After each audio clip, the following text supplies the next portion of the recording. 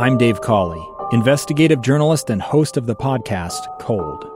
In October of 1985, a woman named Sheree Warren left work at a busy Salt Lake City office to meet her estranged husband at a downtown auto dealership. She never made it home. Sheree's car surfaced weeks later in Las Vegas. In the parking lot of a hotel casino. No one knows how it got there. Strange. It was strange. Both Sheree's estranged husband and her boyfriend raised suspicion for investigators. I kind of thought that he might have done something. But no arrests were ever made. In Cold Season 3, we dig into double lives, make new connections in the case, and examine the difficulty raised by reasonable doubt. We want answers just as much as anyone else. They have creeps like that now too, so nothing's changed. That's the new Cold Season 3, The Search for Sheree, now available anywhere you get your podcasts. Inside Sources. Inside Sources. Inside Sources. Where KSL offers Utah deeper insights on the news. Host Boyd Matheson divides rage from reason and elevates the conversation on issues crucial to our community. On KSL News Radio 102.7 FM and 1160 AM.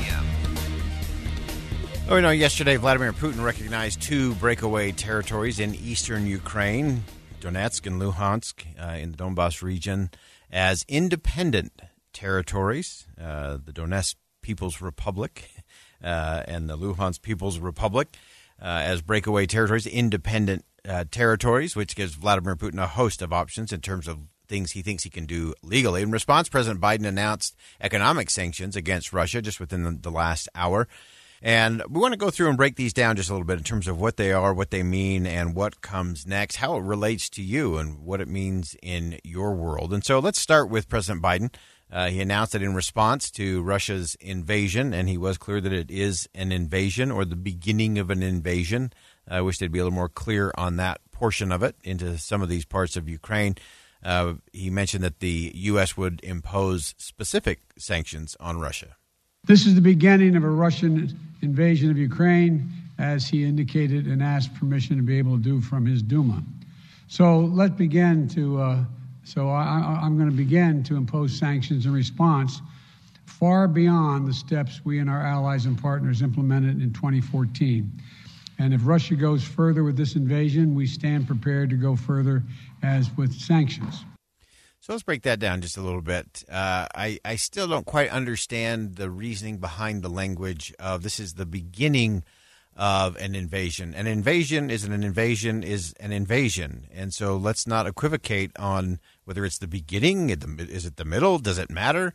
But I thought that was interesting because then the president positioned that this is the beginning of sanctions as response to the beginning of that invasion. And I question that. I don't think that is a position of strength. To me, that seems like you're tippy-toeing up to the line in terms of what you're going to do and what you intend to do to make this, as the president declared last week, as painful, as significant as possible for Vladimir Putin and others in Russia.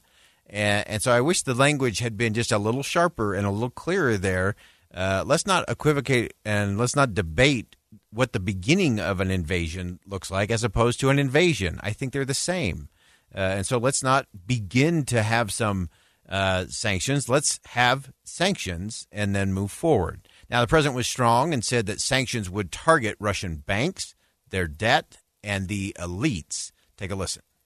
We're implementing full blocking sanctions on two large Russian financial institutions, VEB and their military bank. We're implementing comprehensive sanctions on Russian sovereign debt. That means we've cut off Russia's government from Western financing.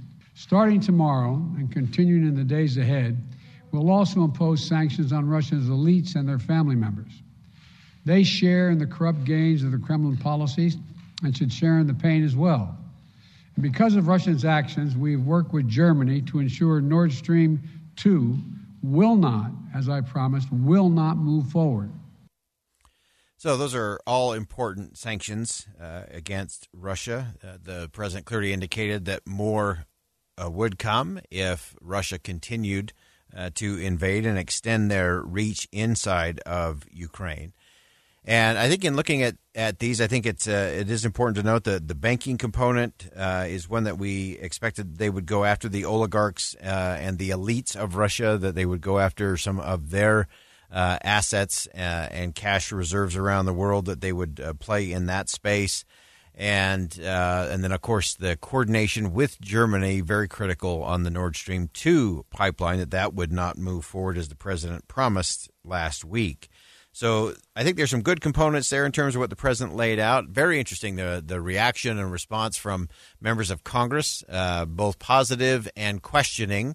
There were many in the Senate in particular talking about that these did not go far enough, that these should have been spelled out earlier rather than hinted at earlier, and that these things need to continue to happen. And many are looking to the Senate to see what they will do next. Will the Senate now come back with a united front? There was a lot of bipartisan work going on in the Senate in terms of sanctions. They couldn't get together over whether the sanctions should happen before an invasion or after an invasion. That is now a moot point because they have invaded. And so now it will be interesting to see if Democrats and Republicans get together in the Senate to impose steeper sanctions or sanctions even beyond what the president laid out today. So that's an important piece of the puzzle.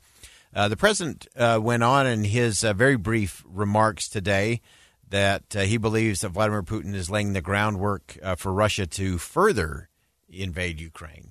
We still believe that Russia is poised to go much further in launching a massive military attack against Ukraine.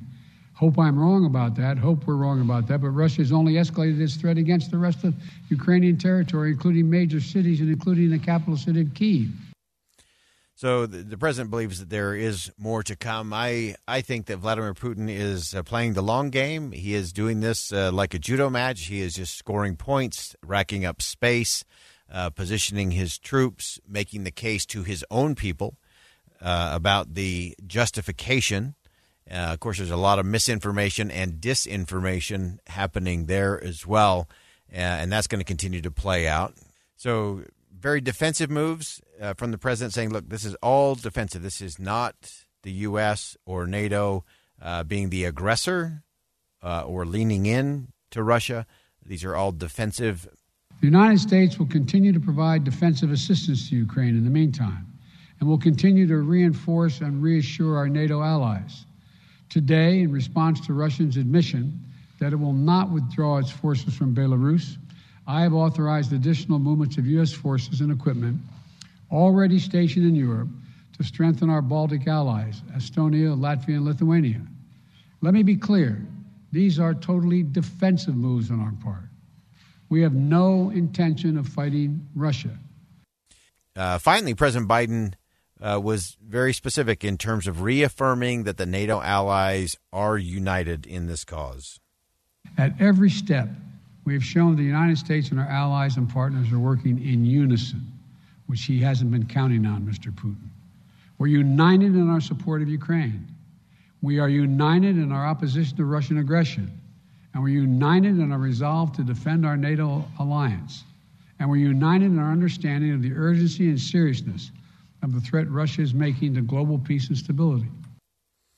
So as you look at that unity, it's interesting. It's a lot of declarations of unity from the different NATO members, and yet they're all acting very independently. And so that's going to be interesting to watch, because I don't think that bodes well. I don't think it sends the right message when there is talk of unity, and yet all of the actions are not, they don't even feel coordinated.